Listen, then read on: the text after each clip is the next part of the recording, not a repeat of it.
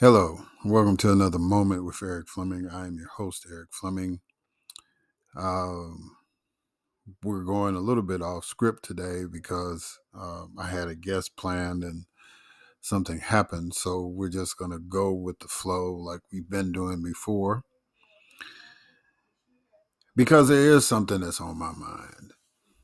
It's been something that I've been just privately frustrated with. I say privately because I talk about this subject and I think you can understand my anger about it, my strong, passionate feeling against it. But it just, I just watch it continue to manifest, right? And sometimes even glorified in a lot of the news and cultural stuff that we deal with. And so it gave me a theory about it. And so um I guess I'll talk about my theory today. So, when something is combustible or something catches on fire, a lot of times people, especially if it's in a confined space, a lot of people suggest or they tell you do not pump oxygen into the situation, right? Because if you pump oxygen, the fire will expand and spread, and because fire feeds off oxygen, right? And if you're one of those people that always question things, I mean, you can look that up. But my basic understanding of science is that fire feeds off oxygen, and so that's how it spreads, right, or grows.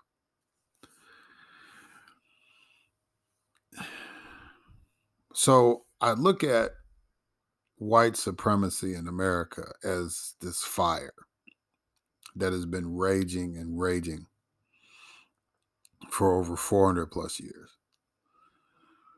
And every now and then it seems like we've got it under control, or we at least got it contained, right? It's just kind of like those wildfires when they happen in California or whatever. You're pouring all that water on it and you're hoping, even if you can't put it out right away, just stop it from spreading, right? And keep it contained. And then eventually, you know, it'll go out when it runs out of fuel, whether it's wood or whatever. Since it's outdoors, it's got oxygen. So if it doesn't have any wood to burn anything else, weather cooperates, it rains a little bit, uh, it'll shut it down, right? So over history, we have felt like, and maybe that was a false notion on our part, right? Because it felt like we had this false sense of security that at one point the white supremacy, the mindset, or at least the spread of it was contained. It was just confined to a few folks that want to go off in the woods and shoot assault rifles on watermelons and don't want to buy car tags and you know all those kind of folks, right? We wanted to kind of narrow it down to just them and not to the very institutions that white supremacy built, right? And we hadn't really made any real changes into that. We hadn't really tried to fix a lot of the things that created this problem. So again, we thought we had it contained, but certain elements there, oxygen came in the room, and that oxygen spread some incredible life Whereas now it's unleashed this frenzy, this frenetic behavior that's out here. Frenetic, I should say. Frenetic and fanatic. I guess I was creating a word. That is out here now that is causing all sorts of havoc in the public discourse. And people, I mean, I don't really know how to peacefully fight it. I have I have made suggestions. I have engaged in the battle within the confines of the rules. But to be honest, I don't know how to peacefully end white supremacy. I don't. Um, I'm hoping that it can be a peaceful resolution. I'm hoping that we can put that fire out. And one of the things I think we have to figure out is how to stop giving oxygen to it. Right now, I know that sounds complicated because if you really understand where we are, you know that everything pretty much based in America as we embrace it and know it, whatever, white supremacy had a major role with that. And the most sinister byproduct of white supremacy was the peculiar institution known as slavery. And the power that white supremacy has gained and the damage that slavery has caused has created this incredible gap that, so I'll just say it'll take another 400 years to fix and all that. It really takes the will of the people to fix it. It can be a dramatic time, but it also may take generations, right? But you gotta get started in doing it. But we spend more time giving this last gasp, this last little campfire. Wow. Let me be kind. Bonfire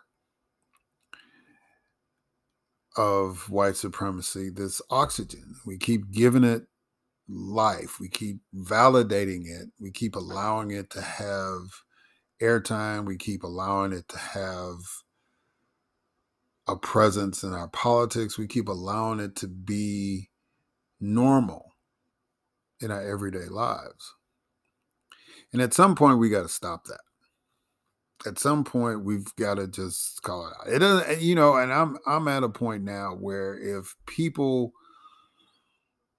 that are identified as white do not want to understand their role in how this society plays, whether it's privilege or whether you are direct descendants of the people who implemented, or you're part of the people who are pushing these strategies or these theories or these thoughts out here, right? If period, if you don't want to engage, even in the discussion, I'm fine with that at this point. I will continue as a human being to, when there is an opportunity to reach out, when there is a chance to have a discussion, I will try to participate if I'm invited. But I am really kind of over the exertion part, right? I'm really kind of over the wooing and the convincing part, because to me, the facts are out there. If you want to deny facts, that's on you at this point. The mere presence of Black people in poverty should tell you that there is a problem, right? Even if you don't want to take the blame for it, that's still a problem that you need to deal with, right? As well as other folks. And if we decide, if black people decide that we're going to deal with our own problems, we're going to deal with the criminal element in our community, we're going to deal with poverty in our community, we're going to deal with unemployment in our community, we're going to deal with education in our community. If we decide to do that, and if you're unwilling to help, and we decide to address it, leave us alone. But see, that's the problem with white supremacy, right? It's like you want to control people to the point where they can't even just say, hey, we want to deal with this ourselves. We're going to deal with ourselves. And we think it's been unfair that we've been asking you to help us with our problems. Never mind the fact that you created our problems, but we've come to the decision that it's unfair for us to ask you. So we're going to handle that. But the vileness of white supremacy is the point that you won't even let us do that, right? You won't even let us have our own schools without some Yahoo calling, threatening to blow them up, right? You can't even allow us to have decent housing or I mean, just anything, whether it's a business or whatever. It's always you always got to have your hand in it. And and there were two people who tried to give you an out back in the day. There was Booker T. Washington, who basically told you right in Piedmont Park in Atlanta that if you let us do our thing, we'll be fine. We're not trying to. We don't necessarily have to ride on the same bus with you. We don't necessarily have to go to the same restaurant. If you allow us to build our own restaurants, if you allow us to create our own bus companies, let us have our little community, our little neighborhood and all that stuff, our stores, our businesses, our schools. We won't bother y'all. We'll just coexist, without commingling. But you couldn't let that happen, right? But before I get into what you did to mess that up, let me give you another example. Marcus Garvey, right? Marcus Garvey had figured out a way, and he created this major, major black empire or enterprise, however you want to call it, starting with the newspaper, Negro World, and then expanding it to a shipping company where he actually had purchased land, purchased ships, and was in the process of pulling African Americans away from this country and taking them back to Africa. And it was going to be more successful than the Liberia experiment, right? That happened during Ben Franklin and George Washington's day, right? It was going to be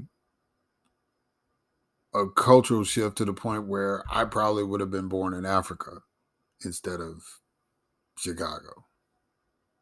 I believe that's the impact that he would have had he been left alone to do what he wanted and needed to do, right?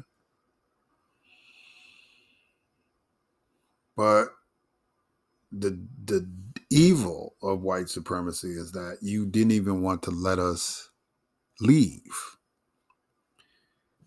You don't want us to be in our own communities. You don't want us to set up our own thing. And if we get tired of it, you don't want us to leave. That's a bad relationship, right? That's a terrible relationship. It's you want to control us so bad that we don't have any recourse. If we say we don't want to play with you anymore, you still show up on our playground. If we say that we don't even want to be in in your presence anymore, you deny us from leaving. So since you ignored Booker T. Washington, he gave you an out. And you figured out a way to dismantle that, right? Whether it was massacres like in Tulsa or Rosewood or wherever other black business districts you decide to pillage and plunder based off rumors and innuendos,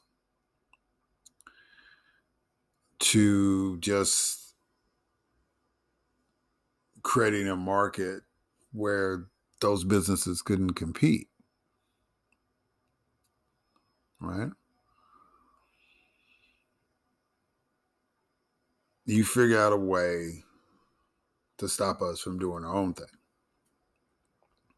Now, that's not to discredit the work of people like Dr. King and A. Philip Randolph and others who sought to integrate, because in a free society, I should have a choice. Either I don't want to deal with you, or I can tolerate you and coexist with you.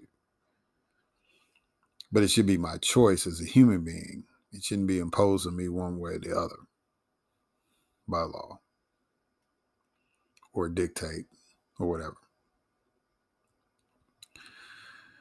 But you wouldn't even let us have that moment. So we said, okay, since you are infringing on us, then don't tell us to sit on the back of the bus. Don't tell us to go to the back of the store to get our food. Don't tell us that we have to wait till a certain time to use the dressing room that everybody else is using. Don't tell me this water fountain is off limits to me. If you're going to intrude, if you would let us be, then fine. And there's I can hear some people now, Eastlands and all that stuff rolling around in wherever internal place they're at, talking about, well, that's what we were trying to do. That's what we were advocating. No, you weren't advocating that. You were advocating, we know where they are so we can go get them, not let them be, right? Because you still needed us to work, because you couldn't wash your own clothes. You couldn't take care of your own kids, right? So you still needed us,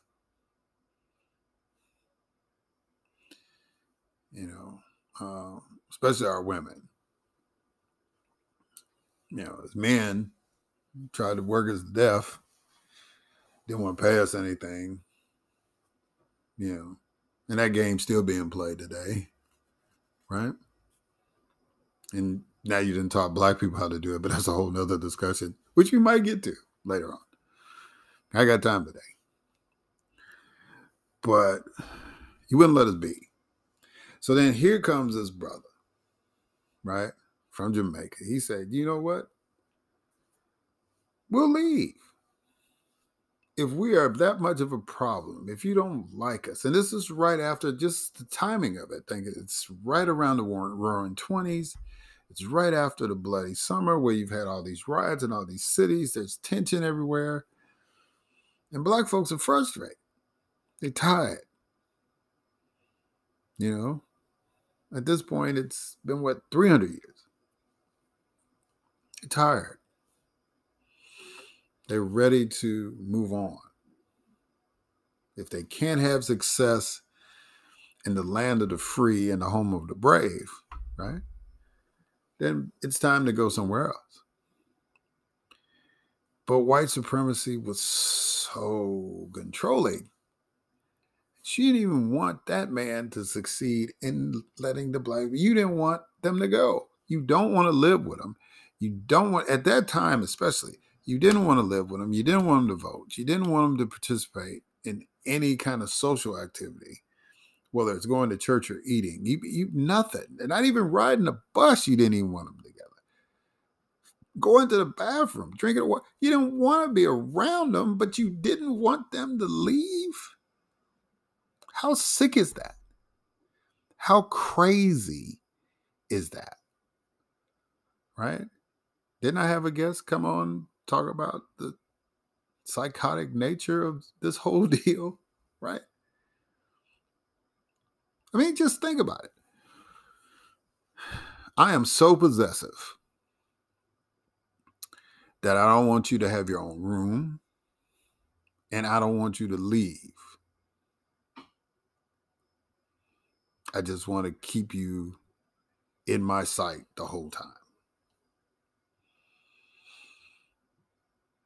and torment you and tease you to the point where you see what I can do and you can't do it. I can go all over the house, you can't.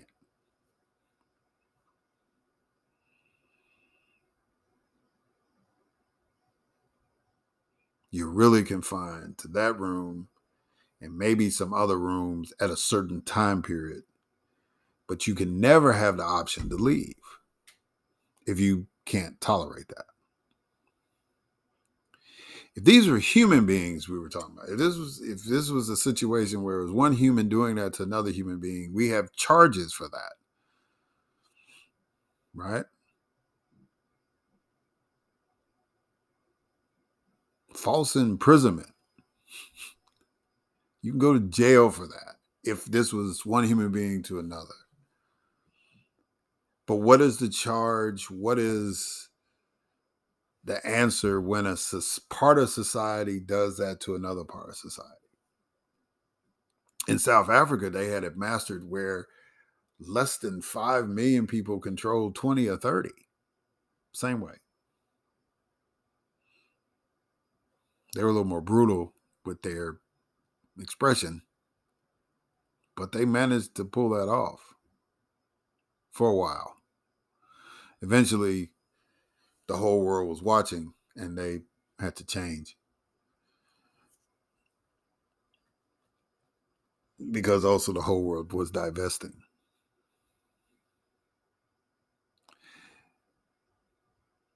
Which gets to the oxygen part. I make the suggestion that we need to stop giving fuel to white supremacy. But one of the fuel chains is economics. And the United States is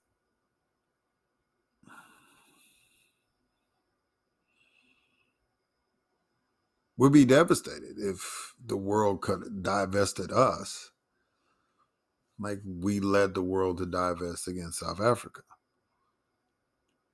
Right?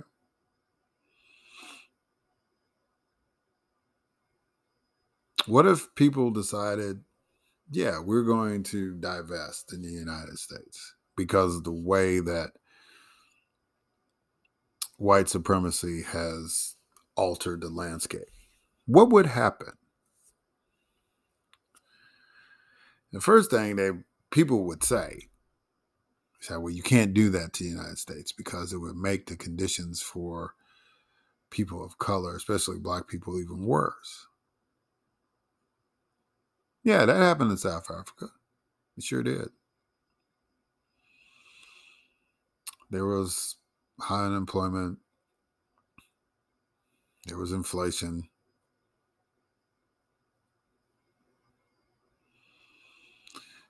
But the black people understood what was happening. The Zulus and everybody else there got it. The natives got it. And they were determined because they had tried everything. They had stopped negotiating a long time. They were blowing up stuff over there. They were trying to kill people to get their freedom and their respect. People were going to jail, not for misdemeanor charges. This is real. So a pinch in the wallet wasn't a big deal for them. It'd be a catastrophe over here, but we'll get into that. But they made that sacrifice and they were the ones kind of encouraging it. So it worked. But can you the the sheer magnitude of even trying to do that to the United States would be, I don't know. I think people would get PhDs just trying to figure out how to make that happen, because the beauty or the terror, however you view it, is that the United States is so intertwined in everything that if you tried, other countries tried the same strategy on us that we did or led with South Africa, I don't know if the lights would be on anymore. I don't know if anything would work.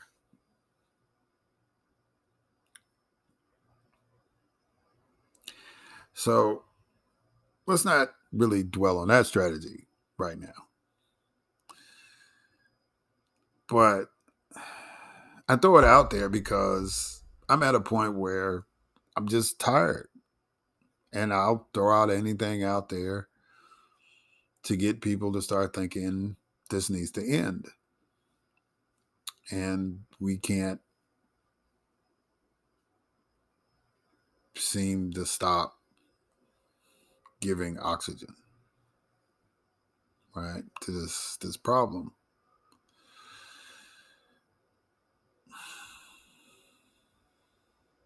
So on the other side, I want to finish up this thought, this rant, if you will, this frustrated thing, because I don't want people to get issues confused with control. And yeah, so we'll talk about that on the other side.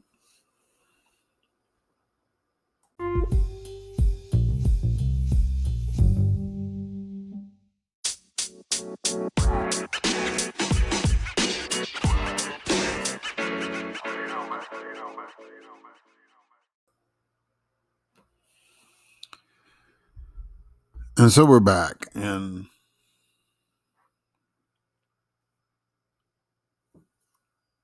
I left off with a point that we need to stop confusing issues with control. So what do I mean by that? So I mean that in a public debate, in public discourse, we can have ideas and we can raise issues and we can debate them in a pure sense.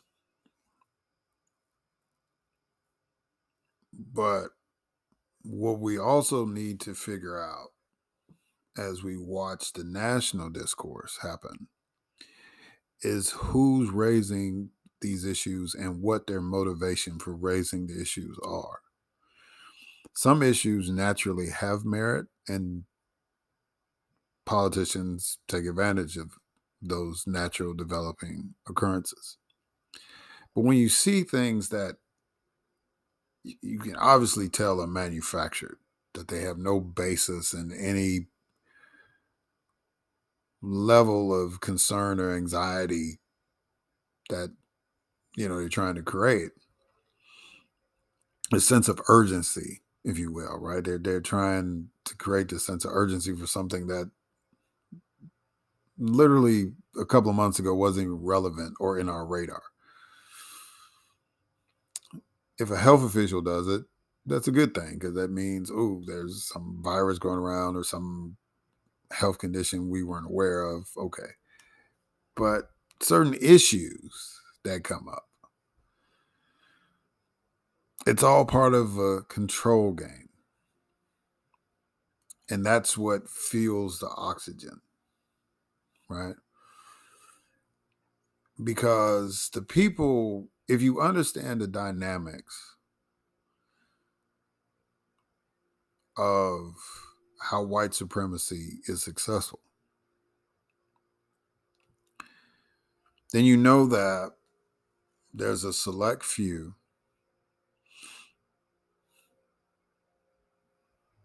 who create a hysterical mass to carry out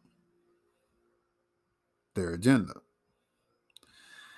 Now, that's not in the concept of Illuminati or whatever. I mean, you just go to a country club. You ain't got, there's no secret hiding place. There's no, well, at Harvard and Yale they got these secret societies. But I'm seriously, you could go to the Glee Club meeting. You can go to different spots where people of the same mindset hang out, and they do what they do. And if you've watched somebody who's trained in a sport or an art form like ballet, they do certain things naturally after developing that skill set. It's the same thing with control. If you've grown up in that environment, if you've lived in that society, if you've been trained by the best that could train you to exert control over the masses of people, whether it's at your corporation or at the Capitol building, you can you can do it out in the open. You ain't gotta be no super fancy names group that meets in these. Plus they tell you where they meet. If you think that there is such a thing, there is such a place where they go to Davos. All the richest businessmen in the world show up in Davos once a year to discuss things, right? But then there's other places too. There's other think tank retreats, hangouts, whatever. But a lot of times, you know, it'd be a neighborhood barbershop, the diner, the gym, wherever. Wherever people that have a certain mindset, you know, gather, then they can discuss things and they can figure out things. And then we look at them and say, well, ooh, who hatched that up? You know what I'm saying?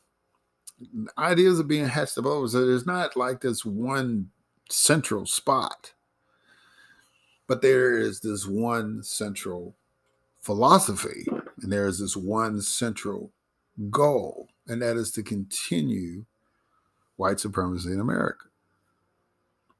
But if you could, it'd be easy if we knew they all met in the secret location. We would go through hell and high water with the technology we have now to find that secret location and blow it to smithereens when all of them were there, right? Just like how we used to surveil the mobsters and whoever, how we surveil the drug dealers. We want all of them in one spot so we can get them all arrested or take them out, however you want to do it. But white supremacy is more sophisticated because it's more ingrained. And to say it's in the DNA may not be scientifically accurate, but metaphorically, when you see how easy people navigate through it and how easy things can be said to trigger things.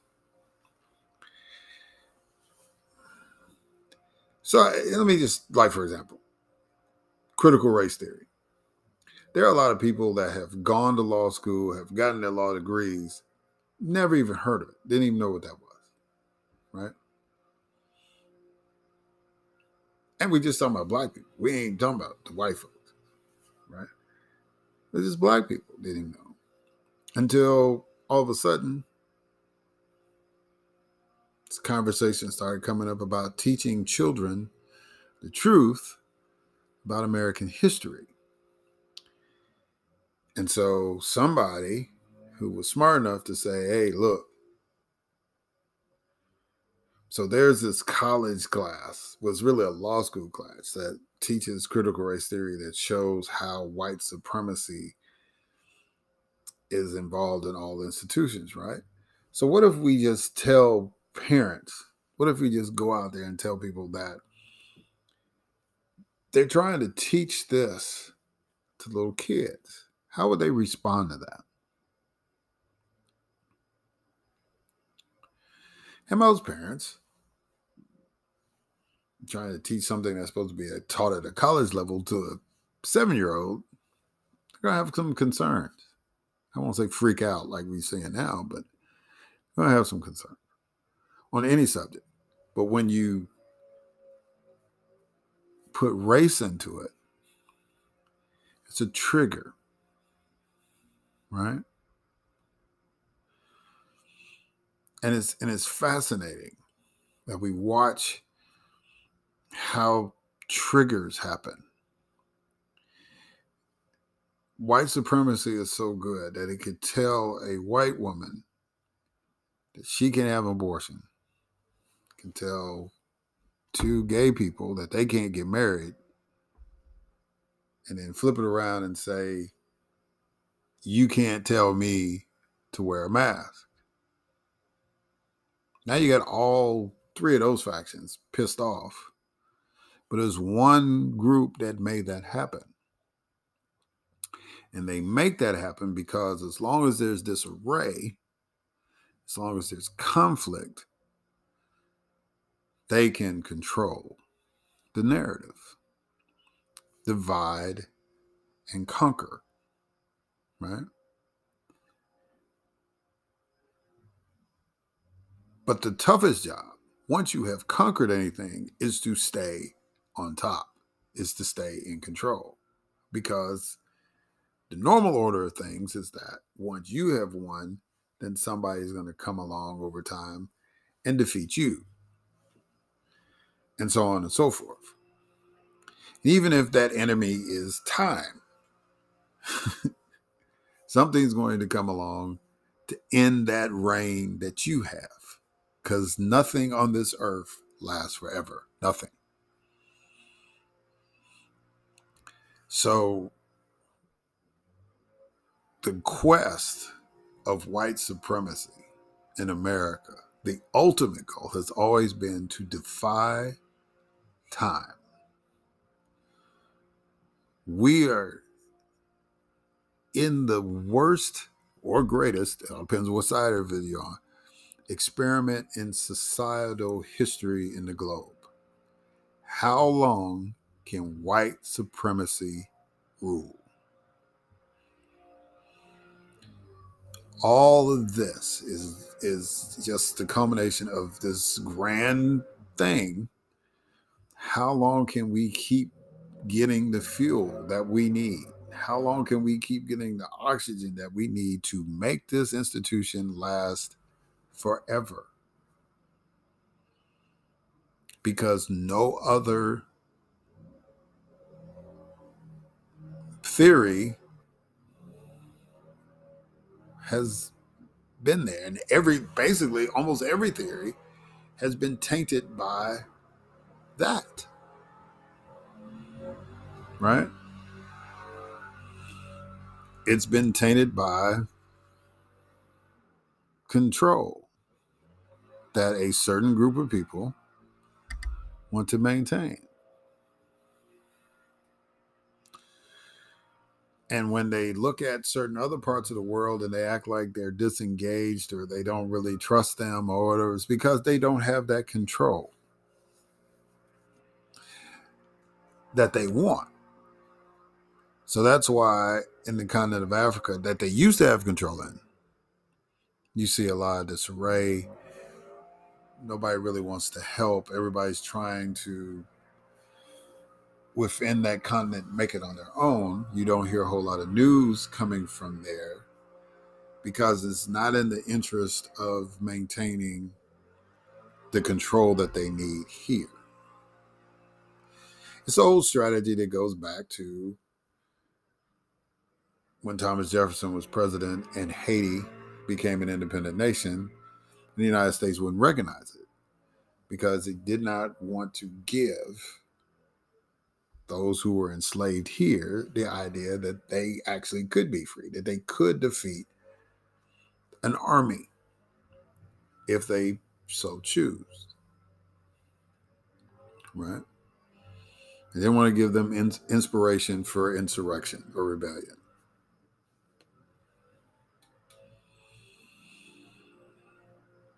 So that mindset is still out there. That's why we don't see a whole lot of news about Africa now, unless it's something dire like 50,000 people died or there's a famine going on. It has to be some kind of extreme, like the worst volcanic eruption ever. Something has to happen dramatic for us to keep up with what's going on with the countries there and what's going on there. Because it's not in the best interest of white supremacy to highlight black independence. Simple, right? So we distract you with your own poverty, your own crime, your own levels of incarceration, your own um, increased funding of the police, but decreased funding in public schools and mental health institutions.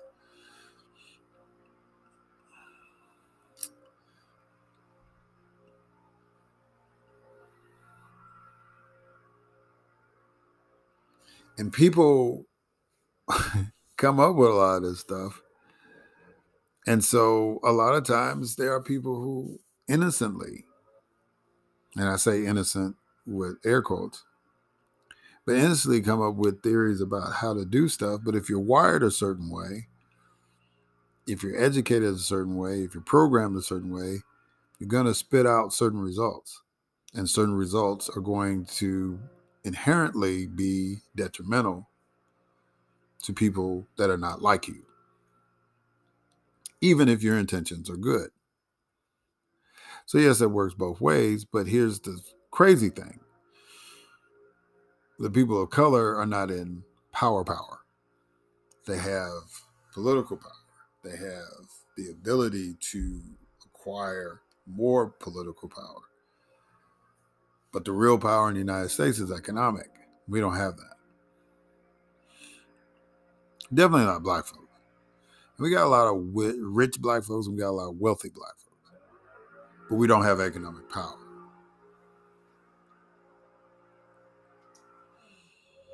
We gain individual wealth and we gain control over things.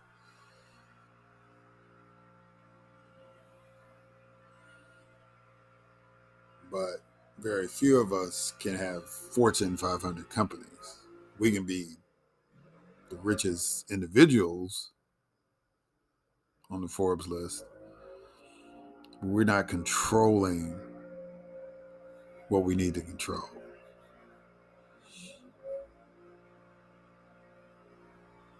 And if you study the history of all these different companies and you see how that tight knit family, you can trace it back a lot of times to the Industrial Revolution in the North or slavery in the South. And those families have held on to that. And when they make their companies public, they lose control over that, but not really.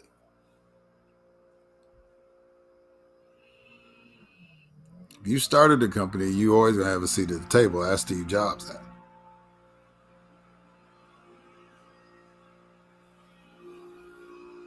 So we live in this incredible dichotomy society where we have so much that we enjoy, whether it's a park or a baseball game or music or movie, whatever, barbecuing, boat riding. We do a lot of things to entertain ourselves, to give us joy. Even going to church or just hanging out with your parents or whatever. You do things to give yourself as a human being enjoyment. And you have opportunities to do all that here. Because to be successful in controlling the masses, you can't just be gloomy Gus with them. They have to fulfill human emotion.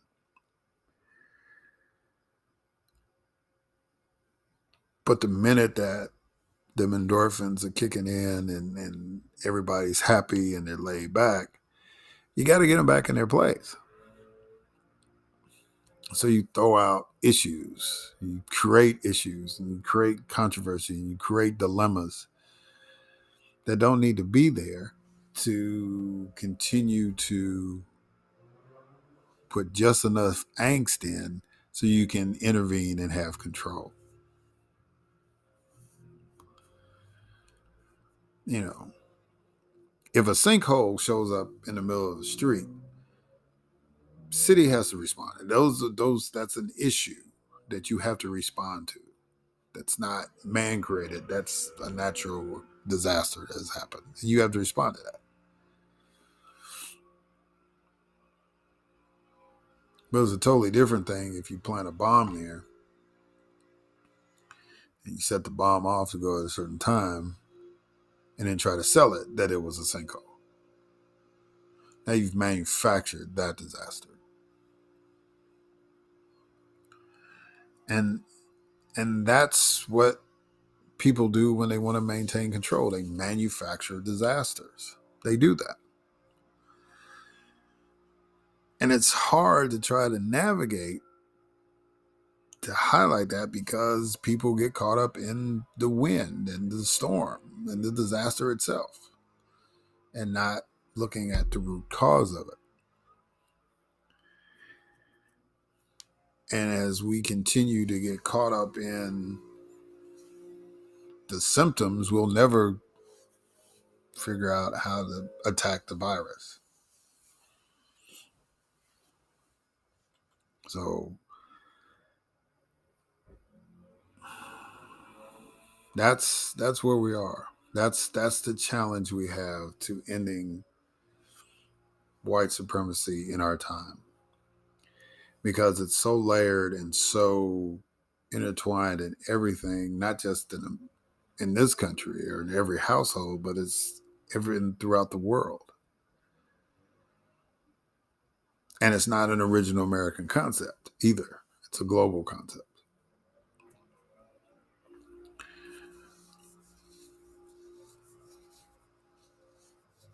But we can't continue to let it do what it's been doing. At some point, we have to show that even time can defeat white supremacy. That it's run its course. But if we just go about our daily lives and just keep our heads down and try to just make it,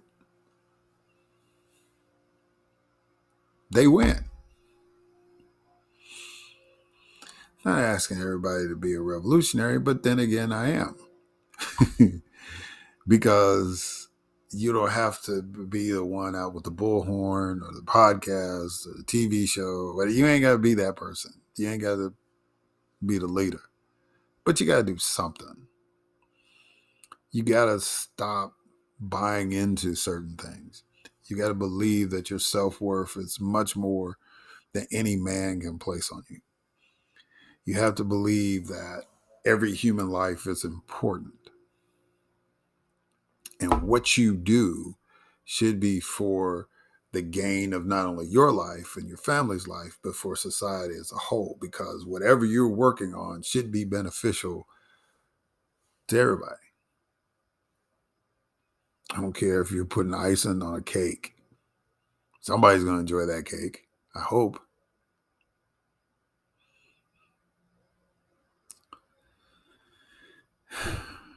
The only way that we can dampen the hold that white supremacy has on us is for us to take our lives back. is for us to take our intelligence back. It is up to us to take our dignity back and not allow certain things to trigger us. If we take our intelligence back, right? Our right to intelligence. A lot of these things wouldn't bother us. They wouldn't, somebody just got an opinion, and we'll talk about it, and we'll vote, or we'll deal with the issue accordingly in calm, rational manner. You want to park your truck and block a bridge because you don't want to wear a mask? We'll deal with that. You know what I'm saying? Just like they dealt with black folks storming the beaches down there in Biloxi. You know, we didn't close the beach. We just wanted to participate in it. You know,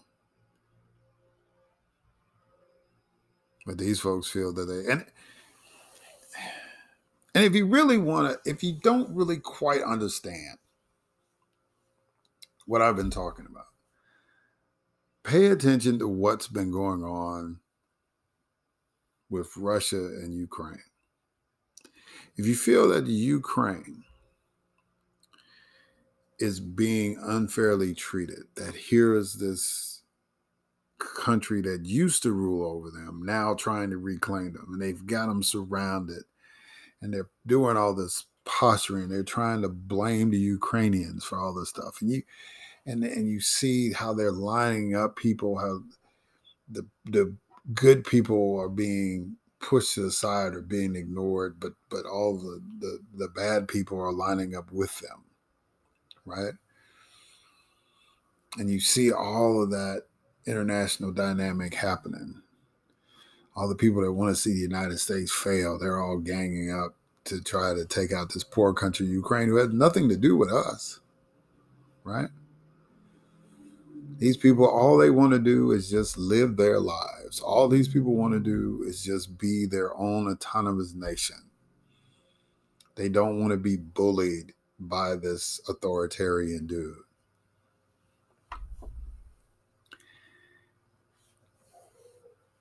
If that's the way you feel, which I think the majority of Americans claim they feel that way,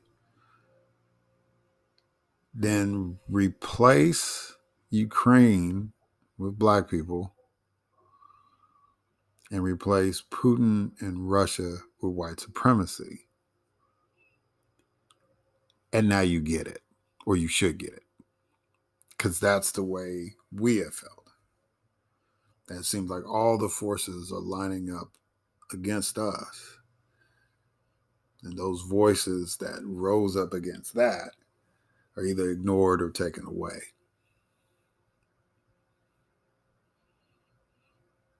And there'll be some people, well, your situation is just, yeah, it is exactly the same. I don't care how many PhDs you have. I don't care if you went to Harvard, Yale, and Princeton. That example is relevant to black people and white supremacy in America. Period. We want to be our own folks in the world stage. And you support too many people that want to deny us. One person is bad enough, let alone a whole group of them, whether it's you identify as a political party or a political ideology, however you want to frame it. It's too many of them in positions maintaining oppressive behavior. And there's a saying that says that, well, it was talking about privilege. And it's like, it said people are so accustomed to privilege that equality is considered oppression. right? That's how Russia is treating Ukraine. Ukraine wants to be its own independent nation. For Russia, who had the privilege of ruling over Ukraine for generations, feels as though that's a problem for them. That's going to be a major issue for you. That's just a thorn sticking out there, and that's what white supremacy has done with us. So just think about that, and if that Ukraine Russia situation is really bothering you, when you change the actors to black people and white supremacy,